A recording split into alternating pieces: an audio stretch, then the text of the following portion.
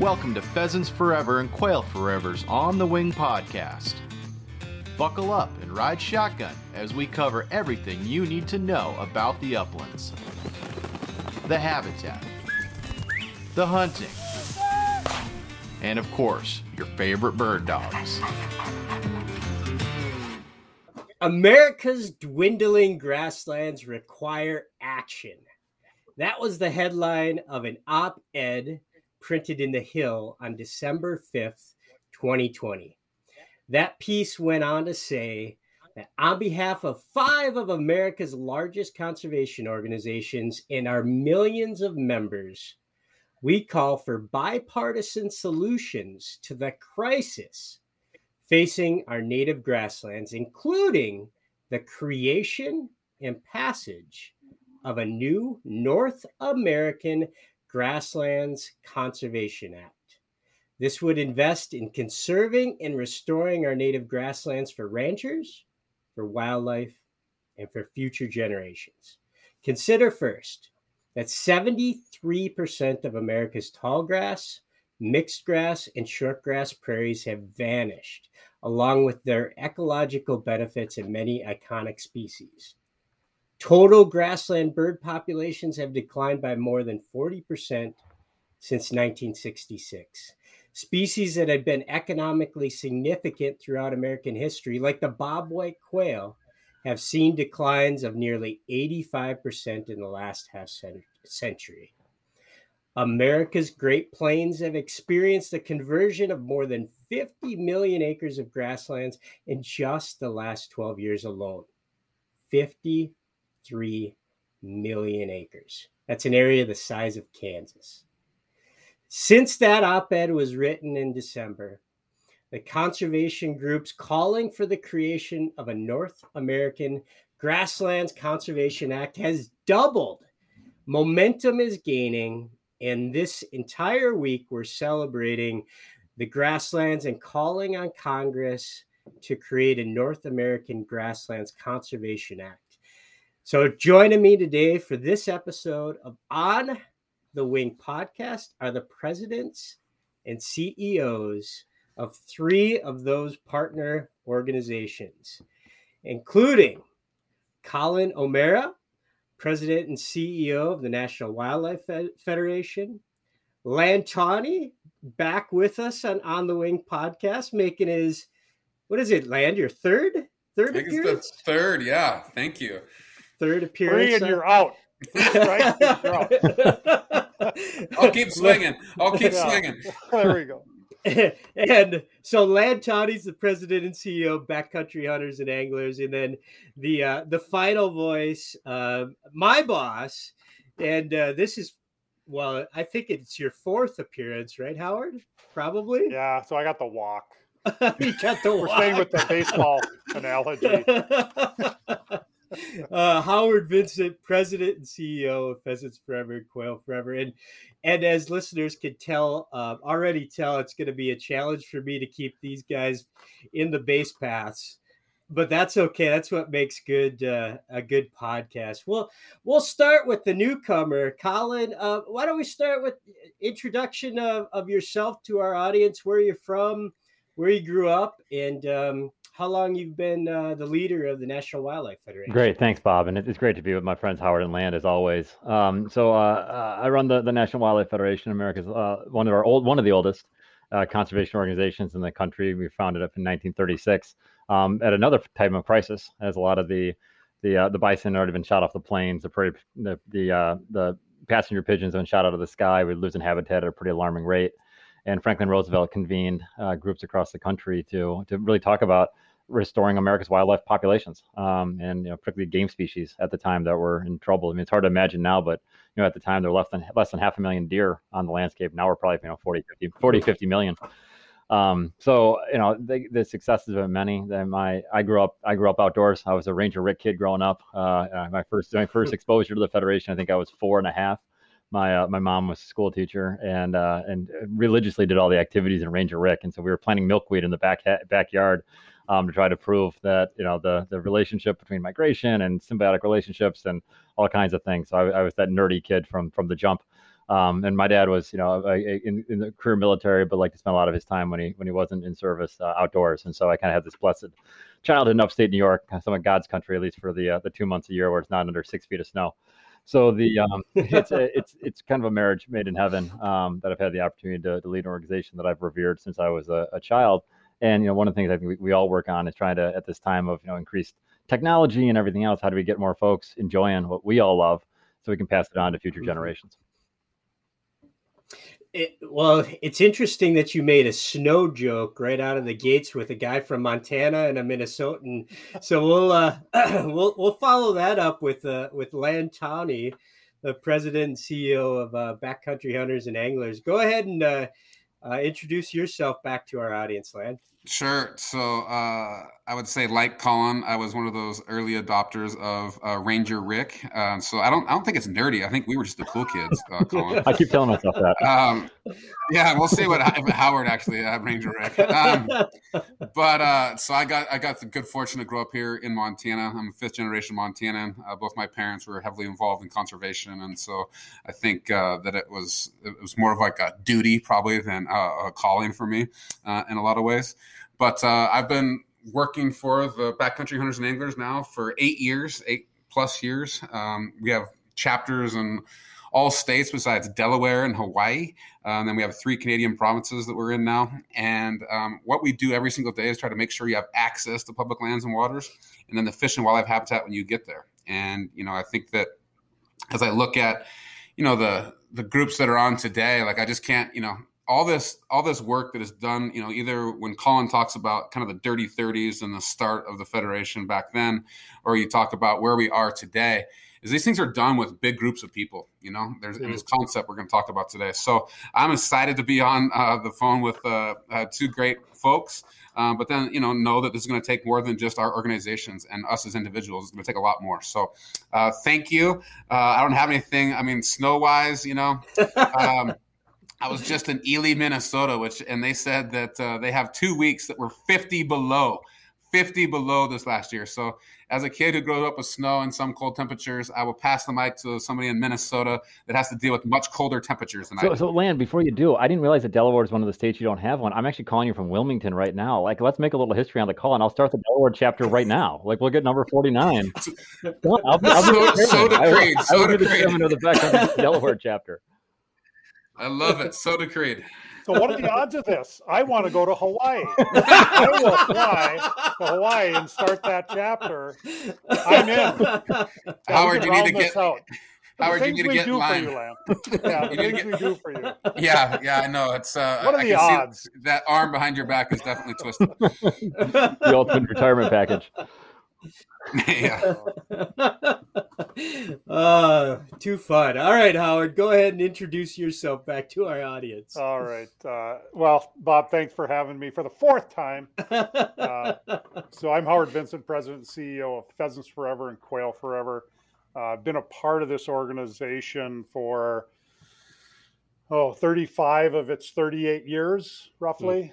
I came from a different world than these 2 criminals. I came from the accounting background, kind of first part of my career, and then came to Pheasants Forever really as their first director of finance back in 1987. And then in 2000, I became president and CEO. And I think I've got the best job on the planet because not only of driving the mission of Pheasants Forever, we are the habitat organization, but I get to work with incredible partners like Backcountry and National Wildlife Federation, along with the rest of these great partners in our space, because we don't do anything by ourselves. As a habitat organization, and our chapters out there, our volunteers in 750 chapters, especially with that unique model where our chapters retain control of essentially 100% of their net fundraising. That means when those membership dollars come to our national headquarters, we're looking for spaces to try to match those dollars. And whether that's with our NGO partners or whether that's with our federal and state partners, NRCS, FSA, Fish and Wildlife Service, Department of Natural Resources, just an incredible way to deliver habitat on that landscape. And we also recognize at the end of the day, this isn't just about pheasants or quail.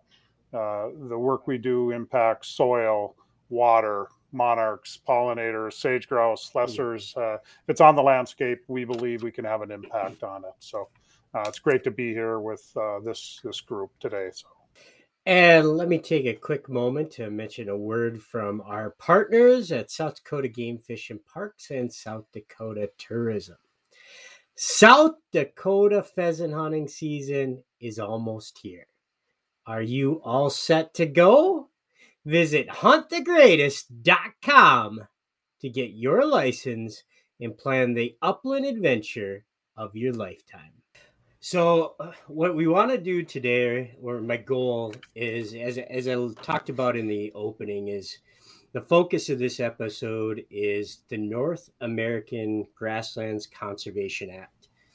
And while Howard said, we don't do anything alone, that there, the history of our organization, Pheasants Forever and Quail Forever, rests on collaborative partnerships.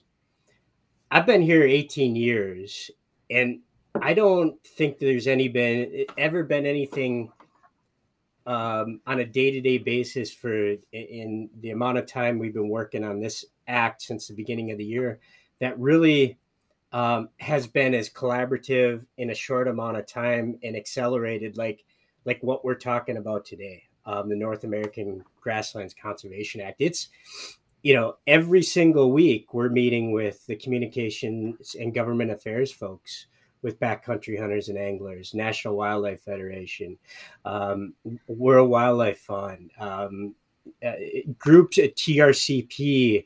There's 10 groups that are involved in this, and it's startling to me how much it's sort of out of the norm, because the gravity of the situation with grasslands is sort of reached the doorstep of America right now. And I think all of our groups have seen that and are acting on that. So I want to break this into a little bit of phases and talk about the why we need this act. Then we'll talk about how we're going to get this done and some of the next steps. So as we start to talk about the why, I alluded to some of these statistics in the opening, the precipitous drop of bobwhite quail and really grassland songbirds. But it goes beyond just birds, right? It talk about water quality and soil health and big game animals. What I'd like to do in terms of explaining the why is go from each organization to each organization and explain why this idea for this act should resonate with your members.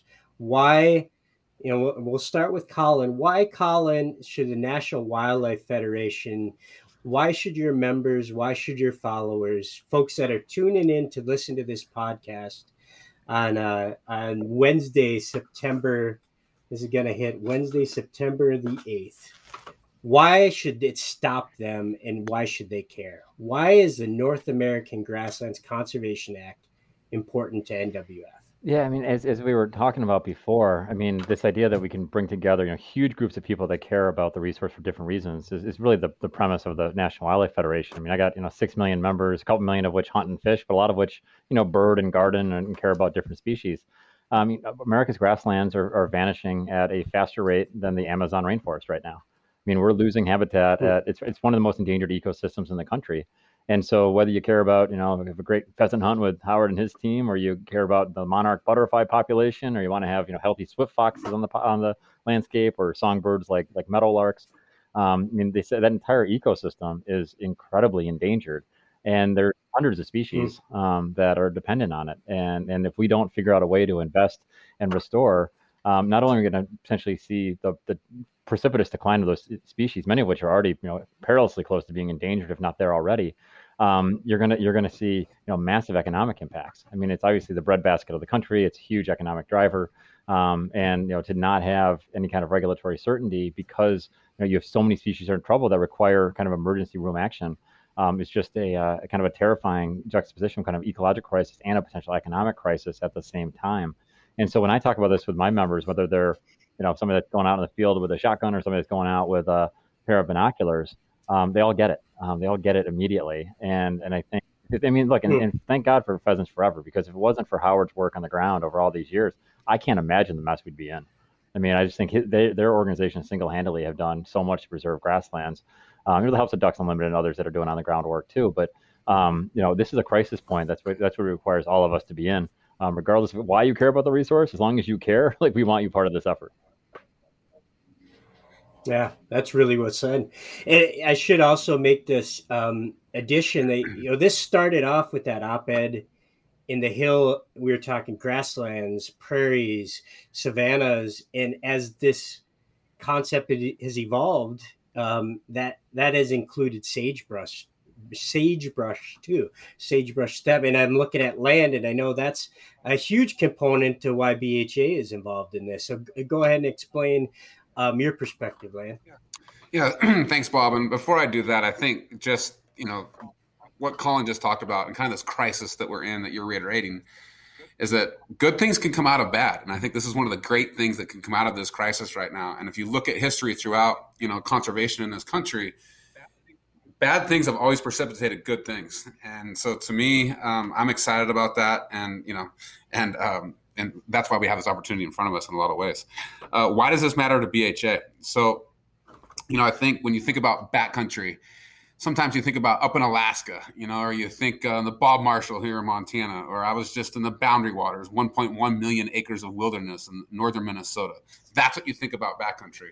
But I would have you think about backcountry in another way too, and that's these grasslands that are still intact in this country. When I'm out there with my dog and I'm out there with somebody and we've got miles and miles of grasslands to walk, that's another form of backcountry. And I think that we have plenty of members throughout this country that exclusively access their backcountry to go bird hunting.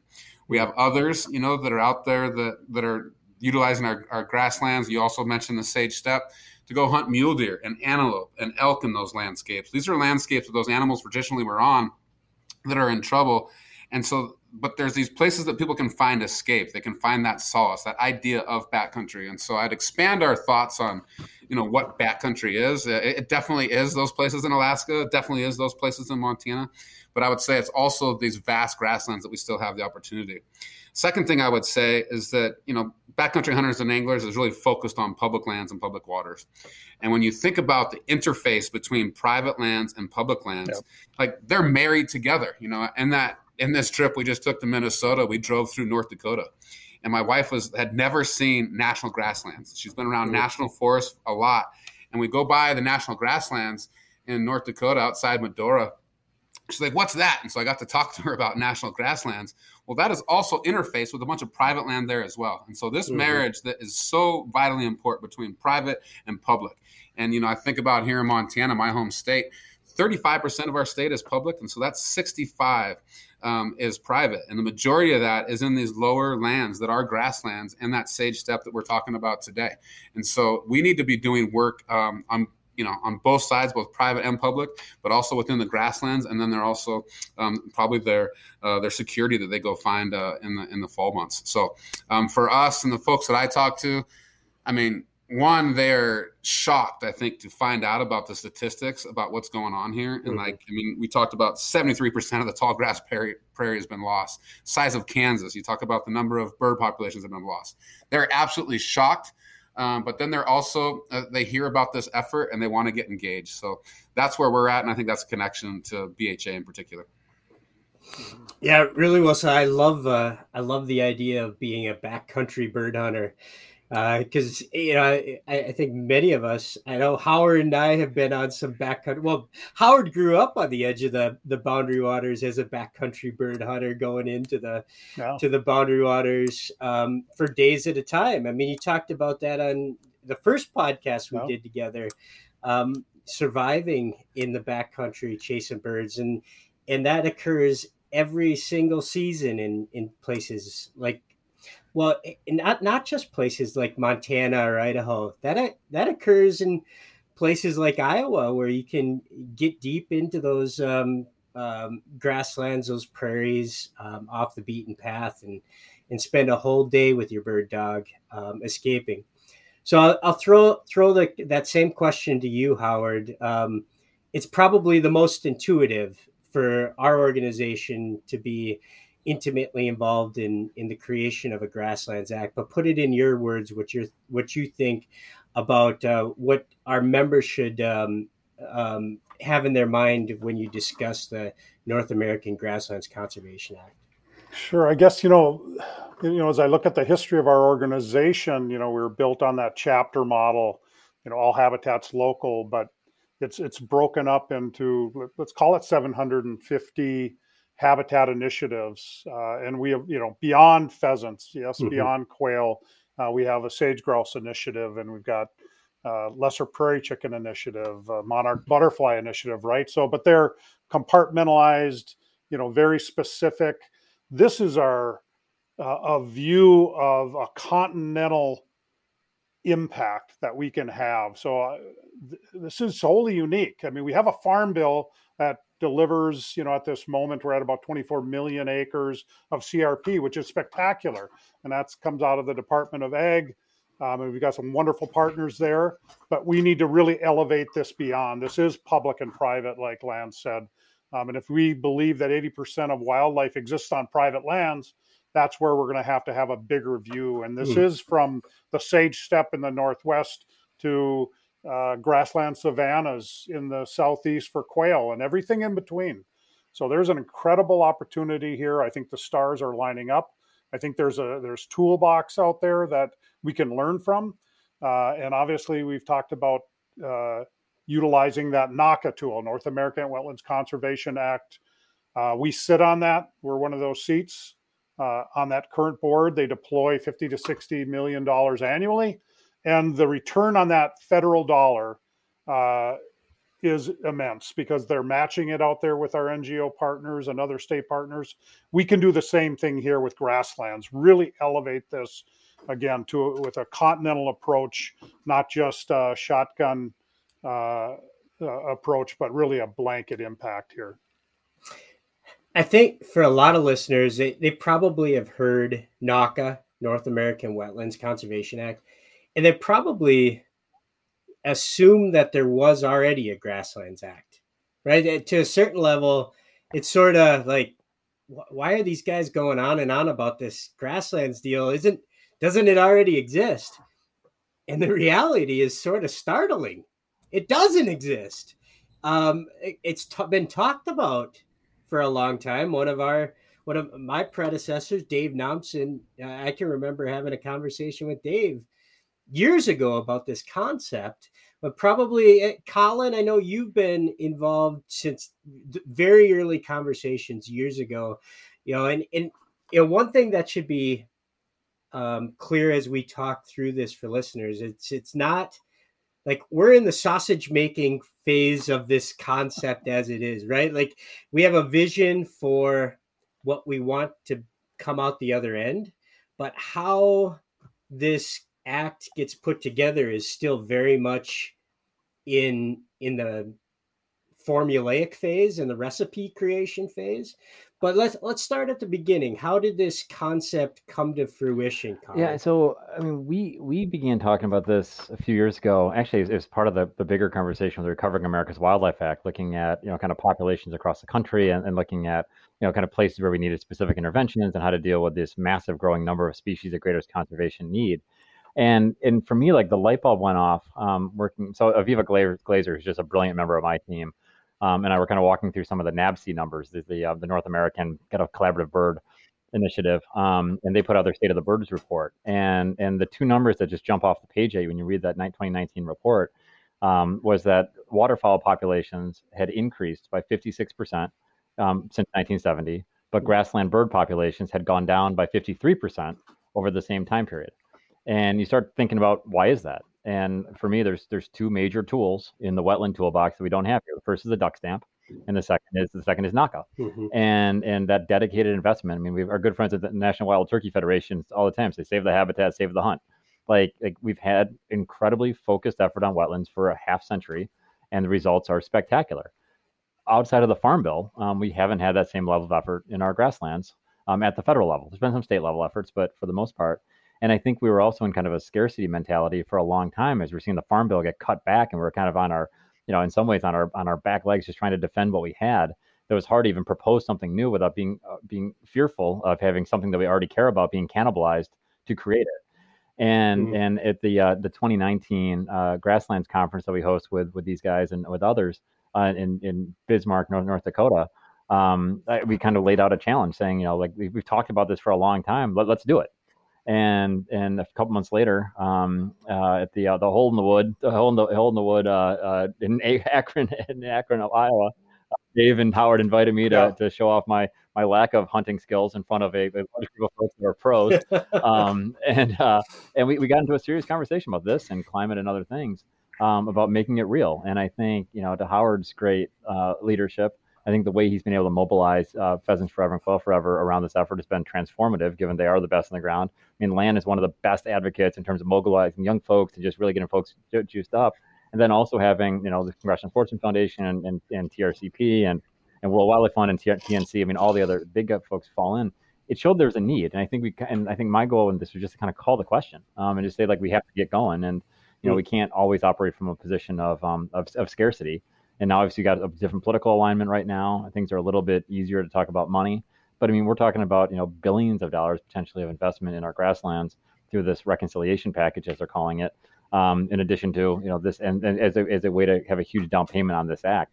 But that's kind of the origin. I mean, I don't know how you get more staggering than if something going up 50%, something going down by 50%, and there being policy drivers for it. So that's how we got into it. And Howard, when folks hear this, another thing that I think they automatically think is, well, what about the Farm Bill? What about CRP? Doesn't a tool already exist for this? Yeah, I think that's the natural thought, that this is being taken care of in that, and that's not the case at all. The Conservation Reserve Program, we're taking out marginal cropland that probably should have been farmed to begin with, but that's a pendulum that swings. And at one point we were at 39.6 million acres, and now we're at 24 million at the moment, but we're going to see 3 million acres expire at the end of September here. So I agree with Colin. I think we're sometimes put in a defensive position.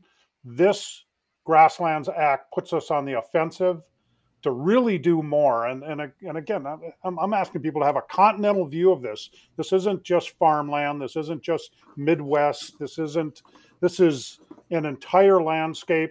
And think about the impact. The sage grouse steppe itself, and sure, you can hold up that iconic bird of a sage grouse, but in reality, there's 350 species that live in that space that are at risk. The cost to this country under endangered species to defend 350 of these unique species is unfathomable. There's no way we can do it. We need to get out in front of this. We need to protect this, and this is cost savings beyond imagination here. We're looking for $350 million annually.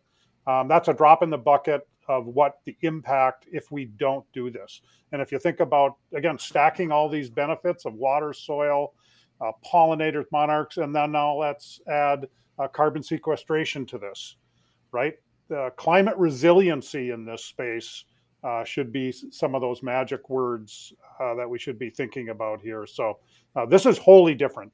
This is additive times 10. And I think we all need to get our head around that. So, Colin, one of the key components is for this Grasslands Act to live as part of the Department of Interior as opposed to the Department of Agriculture.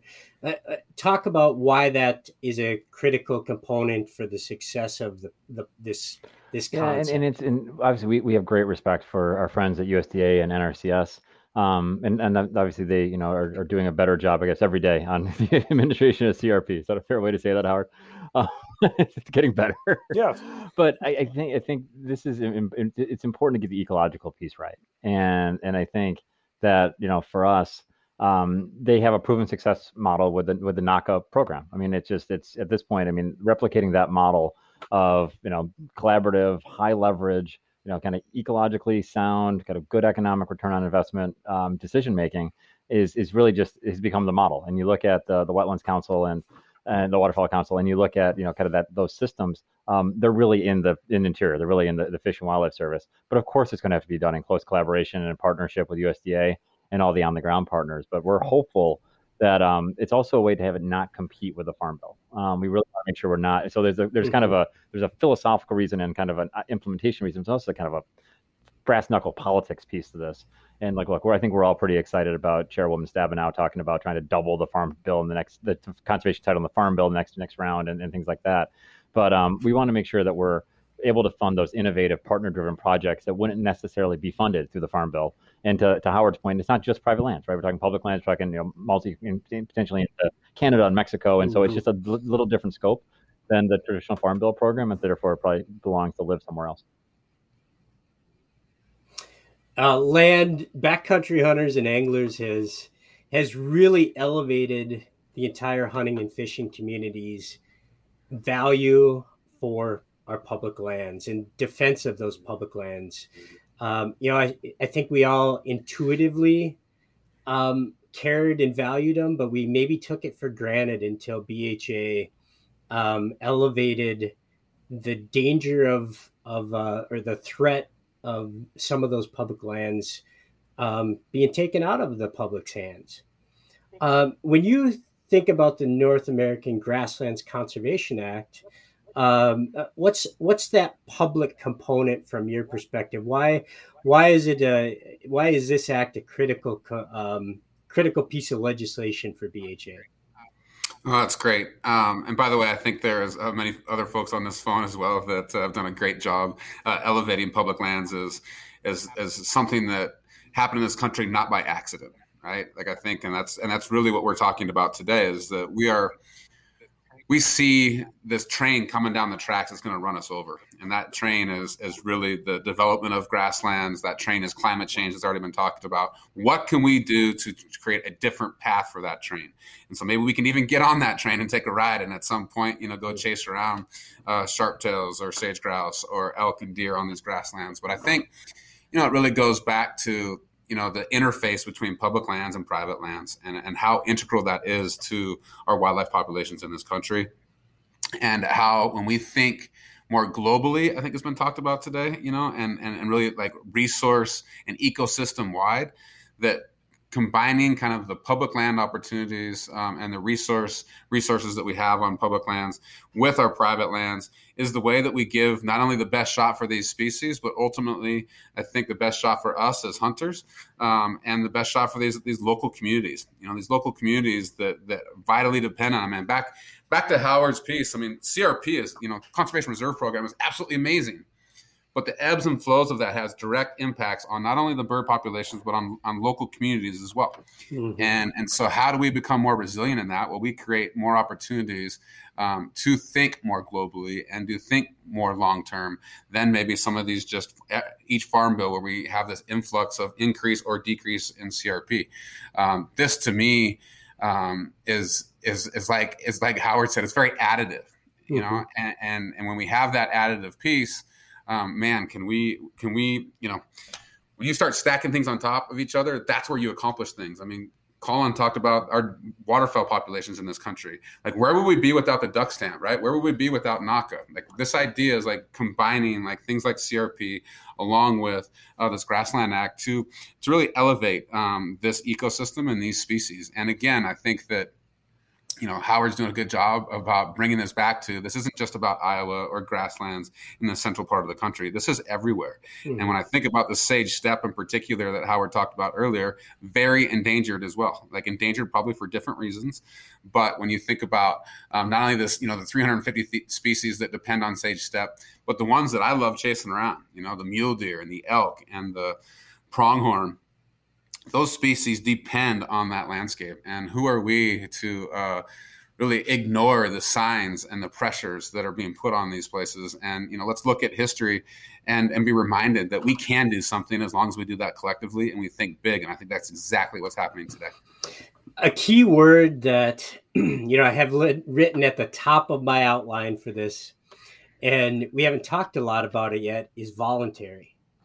And, you think about NACA, NACA is built on voluntary, and that's true of this particular concept as well. Howard, talk about what the voluntary component of this Grasslands Act concept, how does that connect with landowners? Well, I mean, it has to be voluntary. This isn't a federal land grab. We're not taking something and putting it away. This is a habitat initiative at the end of the day. How do we improve habitats? How do we look at wildfire management? How do we look at invasive species management and really improve what we have? So this Grasslands Act is to take what we currently have. How do we make it better? How do we carry it into the future? A great tool would be conservation easements, but that's just one tool in that toolbox. And all of these practices are voluntary. The Conservation Reserve Program, part of that Farm Bill, 100% of that is voluntary. We can add voluntary access to those acres. So those private landowners can make that decision. We can give them an economic driver to allow the broad public greater access to this landscape should they choose. But this is far-reaching. We're in this world of where we're kind of aging out here, the classic 60-year-old male hunters, and we need to backfill that and create opportunities for others to participate across our public lands. And I guess I would look at those public lands are our hubs. Now, how do we add those spokes in those private lands, extensions, continue wildlife corridors, connectivity? So there's again, the stars are lining up. We're so excited about this. And this has legs. I believe we can drive this. The teams that stepped up, the punch that National Wildlife Federation brings, the voices that backcountry, in their space is just magic here. And I know we can deliver this. We're incredibly excited. So let's get out and get it done here. So you said this has legs, and that's where I want to go next. I'll turn it to Colin first and sort of handicap the race for us here, in horse racing terms, if you will. That op-ed appeared December 2020, and in my view, there's been an awful lot of momentum in a short period of time. Where are we today? How close are we to getting this legitimately moving through the halls of Congress? Yeah, so I appreciate that, and I do think it's moving quickly in a good way. There's been a ton of conversations over the past year with partner groups. That coalition keeps getting bigger and bigger. Huge support among the Biden administration, which is great. There's a lot of support on the Hill as well from both Republicans and Democrats, especially the key ones on the key committees. And so the concept's got a lot of buy-in. I think there's some technical issues we're still working through, the level of funding, and I want to see in that 300 to 350 range, as Howard mentioned. Then the reason that number makes sense, just for your listeners, is that's roughly the same kind of per acre as we have for wetlands right now. Given the expanse of grasslands and sagebrush steppe that we have in this country, so there's a rationality behind that number. It wasn't kind of picked out of a hat. But I'm excited. We got great coordination with tribes, great coordination with a lot of the farming and ranching groups already, a lot of support. And it gets back to Howard's last answer, right? This isn't scary to folks because it's voluntary, it's proactive, it's there's benefits for a lot of folks, and whether that's wildlife benefits or there's benefits around resilience, whether that's from fire or from floods or just to sequester carbon. So it kind of meets the moment in a significant way. So I'm really optimistic. We have a formal bill introduced, in the next couple of weeks or couple of months. The next month's going to be a little complicated as they're going through infrastructure and there's some other things on the plate right now.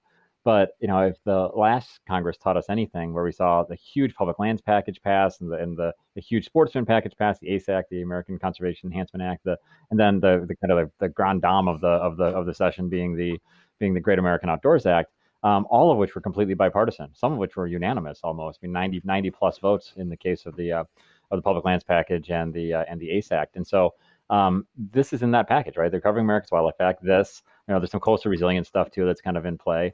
But it's got there's not going to be a lot of bipartisan legislating going on after the reconciliation package, given some other things that are going on.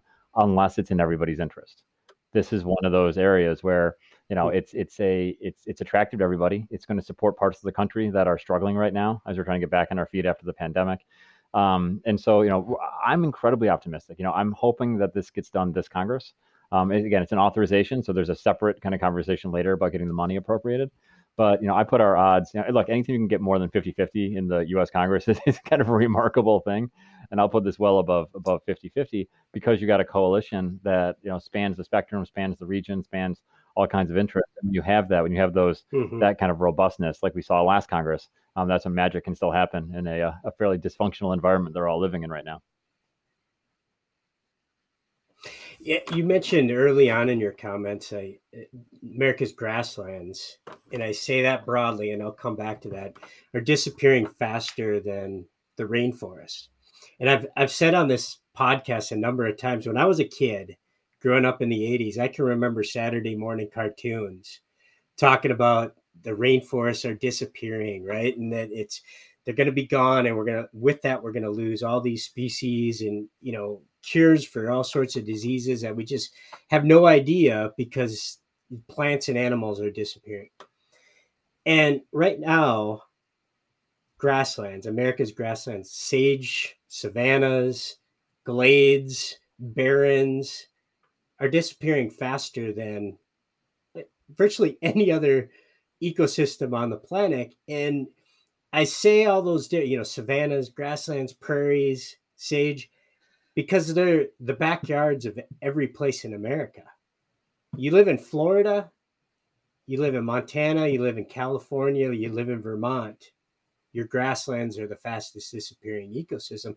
And that's, to me, one of the things that's incredibly powerful. And you touched on this, Colin. Incredibly powerful about this concept is, while we use the generic term grasslands, in land are eloquently talked about the backcountry of grasslands too, but it's also our backyards, and they're going away on our watch right now. But yet we have this window of opportunity to do something about it. That to me is what resonates. It doesn't matter if you maybe think about, you live in Wyoming and you have sage, and it's going to be relevant. But if you live in North Carolina and you care about bobwhite quail, this is relevant to you. It does span coast to coast, east to west, north to south. Lan, when you think about that, what do you want people to take as the next step? How do we motivate them to take action? Great question. So sometimes when the weight of the world is on your shoulders, you kind of are paralyzed by inaction, right? Like what can I do? And thank goodness that there was many leaders that became before us that, in the face of, adversity, they stepped up. Like how awesome is the duck stamp? How awesome is it that we pay excise taxes on guns and ammunition? That all came out of some pretty bad and troubling times. And so while your description, of your backyard is going away, or it's the most endangered landscapes in the world, we should all know that, but we should not be paralyzed. And so to me, this country is really run by doers. That's what democracy is. And so I think the first thing we can do is we can educate ourselves.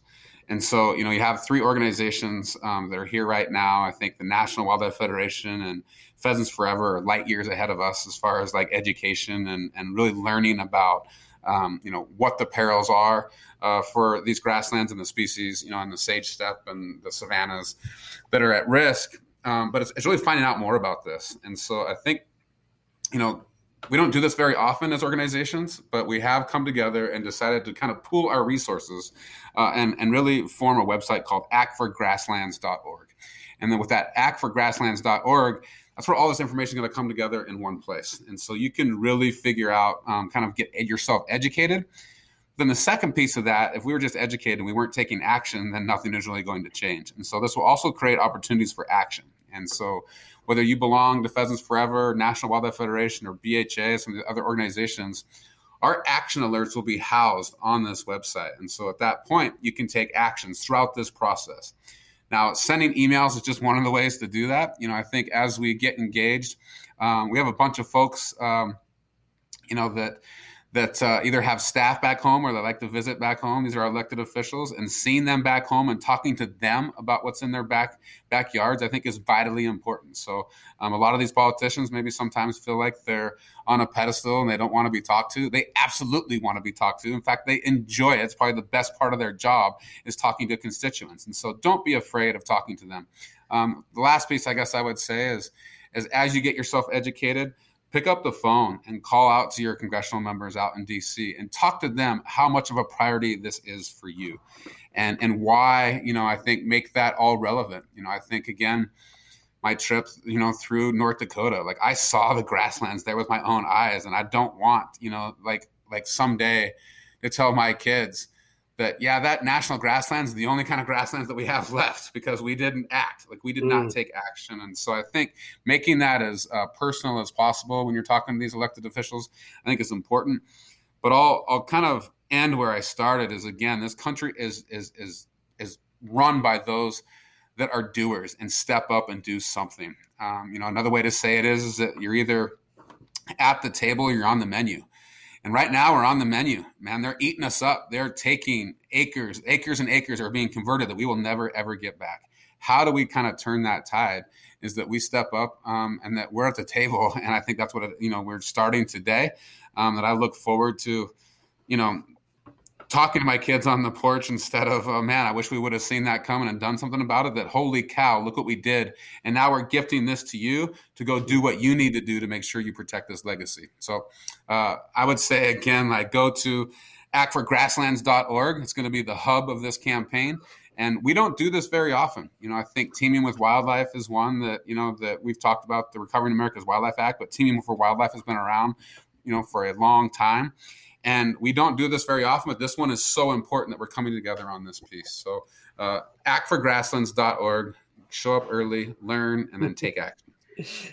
Colin, so this is the first time Colin and I have ever met. And Colin, you were described as a savvy political operative, kind of the political wonk of the group.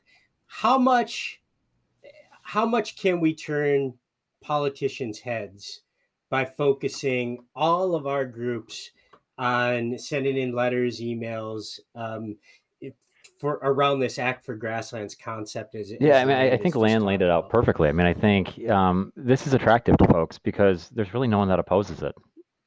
That's the amazing thing, right? If we do our work right and we work with, folks in Farm Bureau and folks in the cattlemen and folks from different users, because I think for all of us, we want healthy grasslands because healthy grasslands also support working landscapes.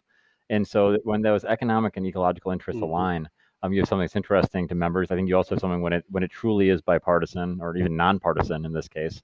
I think folks are going to want some examples back home to show how things can still work. Things are pretty dysfunctional right now. And if you told me, 3 years ago when, Land and I were spending a lot of time strategizing on how to get the Land and Water Conservation Fund not just fully reauthorized, but actually dedicated, permanent funded.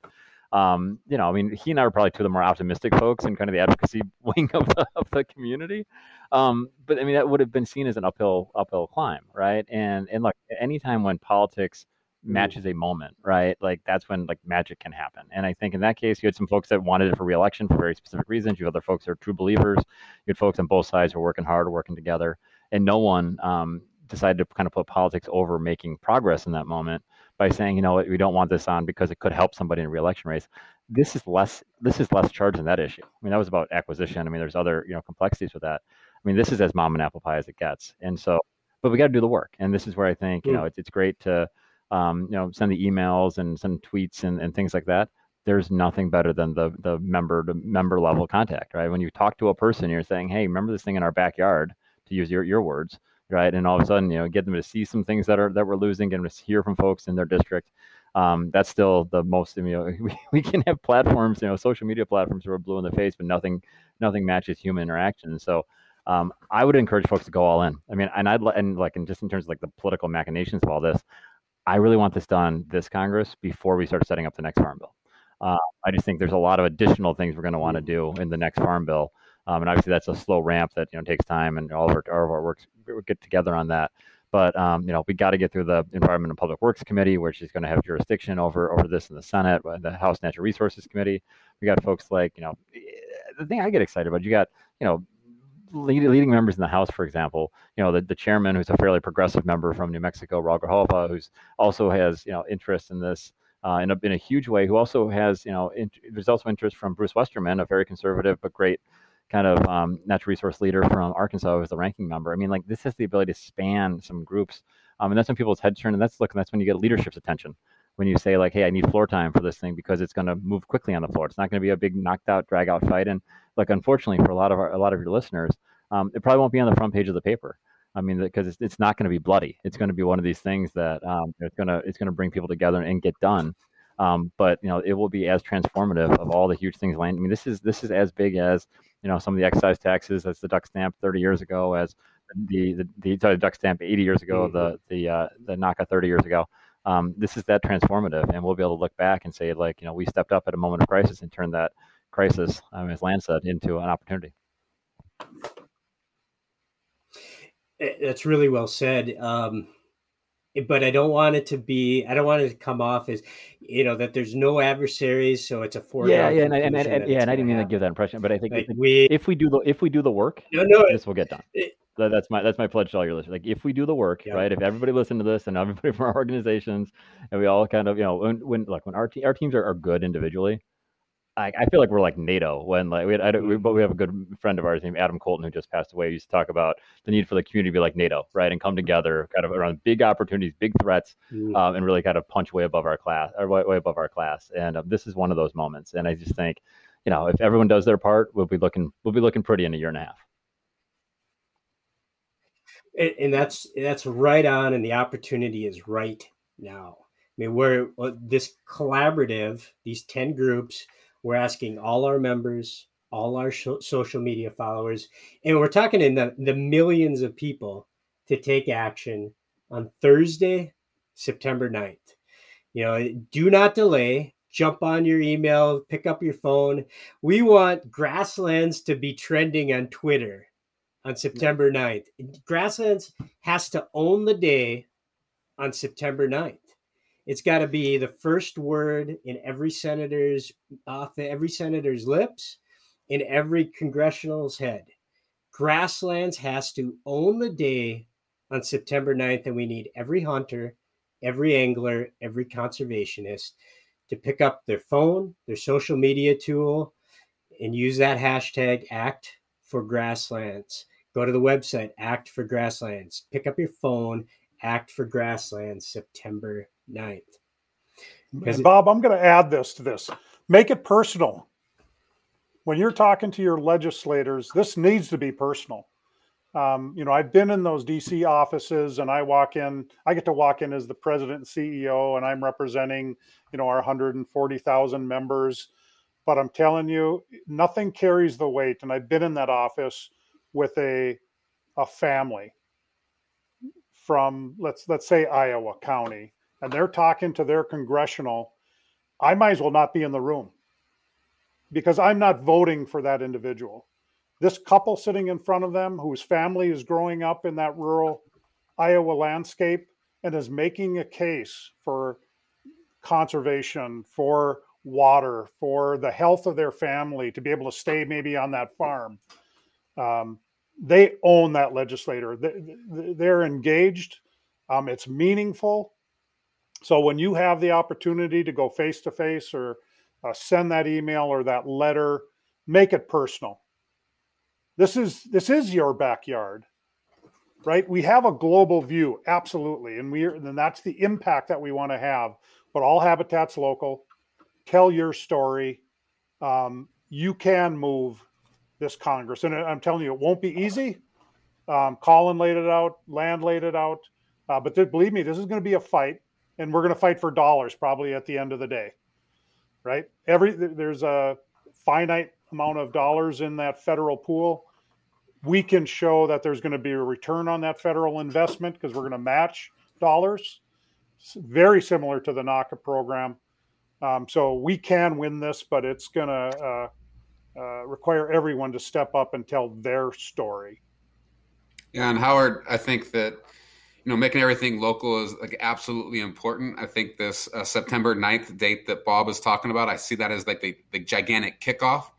I would say you got to be persistent too, and I think throughout this fall, as you're out there hunting and, we're having all these great opportunities on the landscapes that we've been talking about today, when you post those pictures on social media, because you're going to do it, that hashtag Act for Grasslands, just include that and then tag your senator or your representative in that. As like lame as that sounds, that makes this persistent. And so throughout this process that, by the time, I think that, if we're going to get this done, it is in this Congress. And I think that Colin is right. But that action on September 9th is the kickoff of this, but then it's going to take persistence throughout this. Last thing I would say, and kind of that piece, is also be polite, right? So be persistent and be polite. I think, this world we're living in right now politeness has kind of gone out the door. And I think that when you're talking with your elected officials in particular, be polite with them, but be persistent. They will get that because they get yelled at all the time. And they understand that everybody's got different things that they are, that is important to them. This is important to us. So let's be persistent and then let's be polite. Yeah, really, really well said. September 9th is only the beginning because this could take a few months. Hopefully it doesn't. Hopefully it doesn't take a few years, right? Because we need it. We need this tool on the landscape sooner rather than later. I'll go around for closing thoughts. Maybe you can each pull out your crystal ball a little bit and paint a picture for what you think this tool would look like on the landscape for the future. But put a bow on this episode for me. Your closing thoughts on the North American Grasslands Conservation Act. Where do we go from here? We'll start with Colin. What's your closing thoughts you want to leave? Each of you that are listening, obviously deeply care about the resource and deeply care about, the opportunities and access and, the ability to have, great hunts and great family experiences. That all depends on healthy habitat. And at the end of the day, like this is as transformative. Like we all revere, the stories about, Roosevelt, the stories about Leopold or Pinchot or, these kind of giants in the past. Each of them made a contribution of some type of conservation advancement, right? The refuge system or national forests or, professional wildlife management or dedicated funding. I mean, everyone, Darling, I put Ding Darling in that category. These are our generation's chance, right? We got to do some work for the full diversity of wildlife. We have to do some work for some ecosystems that have just been neglected for a long time. And it's time well spent. This is stuff that, we're going to be telling our grandkids and great grandkids about because a system that could have collapsed was preserved because of actions that we all individually and collectively took. And I just think in that context, right, I mean, every generation has a responsibility to build on the shoulders of what came before, but also create those opportunities for the next. This is the next big chapter. And I just hope all of your listeners, they got kids going back to school, they got, plans for fall and, winter hunts and stuff, make the time for this. It'll be one of the most rewarding things, one of the most rewarding campaigns you'll ever work on. Because I think if we all do our part, the benefits when we look back, 50 years from now, we won't see a 53% decline in grassland birds. We're going to see that 50 to 100% increase in grassland birds. And if we do that, then we can truly say we fulfilled our purpose as leaving nature just a little healthier and having that full diversity of wildlife available for future generations. That's a pretty good legacy. And I don't know, I guess I'll end with Dr. Seuss. Unless someone like us cares a whole awful lot, nothing's going to get better. It's not.